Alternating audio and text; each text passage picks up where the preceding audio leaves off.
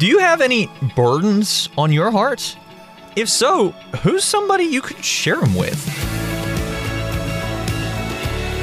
Hey guys, Andrew here with Unlocked, your daily key to open up your heart to God.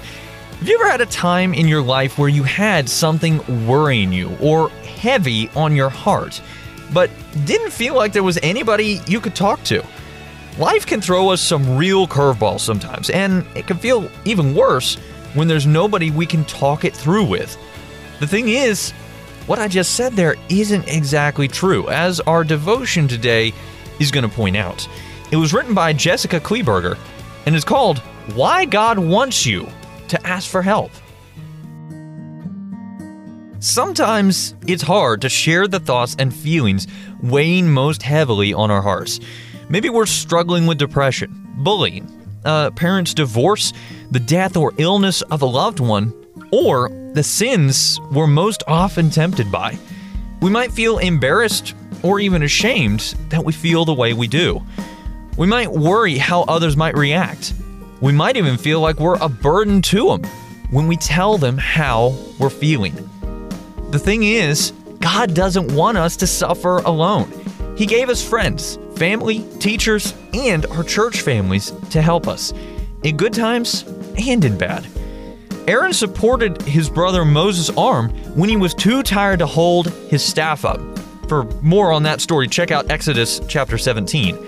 Jonathan protected his friend David from King Saul, who wanted to kill David, in 1 Samuel chapter 18, as well as 1 Samuel chapter 20. As Christians, we are meant to support, challenge, and encourage each other no matter what we face, imitating the Savior we serve. Maybe at church you feel like you don't belong. Nobody knows or understands what I'm going through. I'd better just stay quiet, you might think to yourself. The thing is, Christians aren't a bunch of perfect people. They're a bunch of people who are all in different places in their journey to be more like Christ. Some might be at a high point in their lives, while others are at a low point. But everyone will face their own unique struggles sooner or later. You don't have to be ashamed. In fact, being open about them may encourage someone else to share their burdens too. We bless others when we let them help us. Purpose and special blessing are found in demonstrating the love of Christ as we share each other's burdens. Please don't deny that privilege to those who care about you and want to help you. When we're refreshed and encouraged by the body of Christ, we find new strength to give the same gift of encouragement to others. So let's talk about this. Do you have any burdens on your heart right now? If so, who's someone you could share them with? Maybe a parent or other family member, a youth pastor, camp counselor, or a close friend. How can you help friends who are going through hard times but are reluctant to ask for help? As we read in Ecclesiastes chapter 4, verses 9 and 10, two people are better off than one, for they can help each other succeed. If one person falls, the other can reach out and help. But someone who falls alone is in real trouble.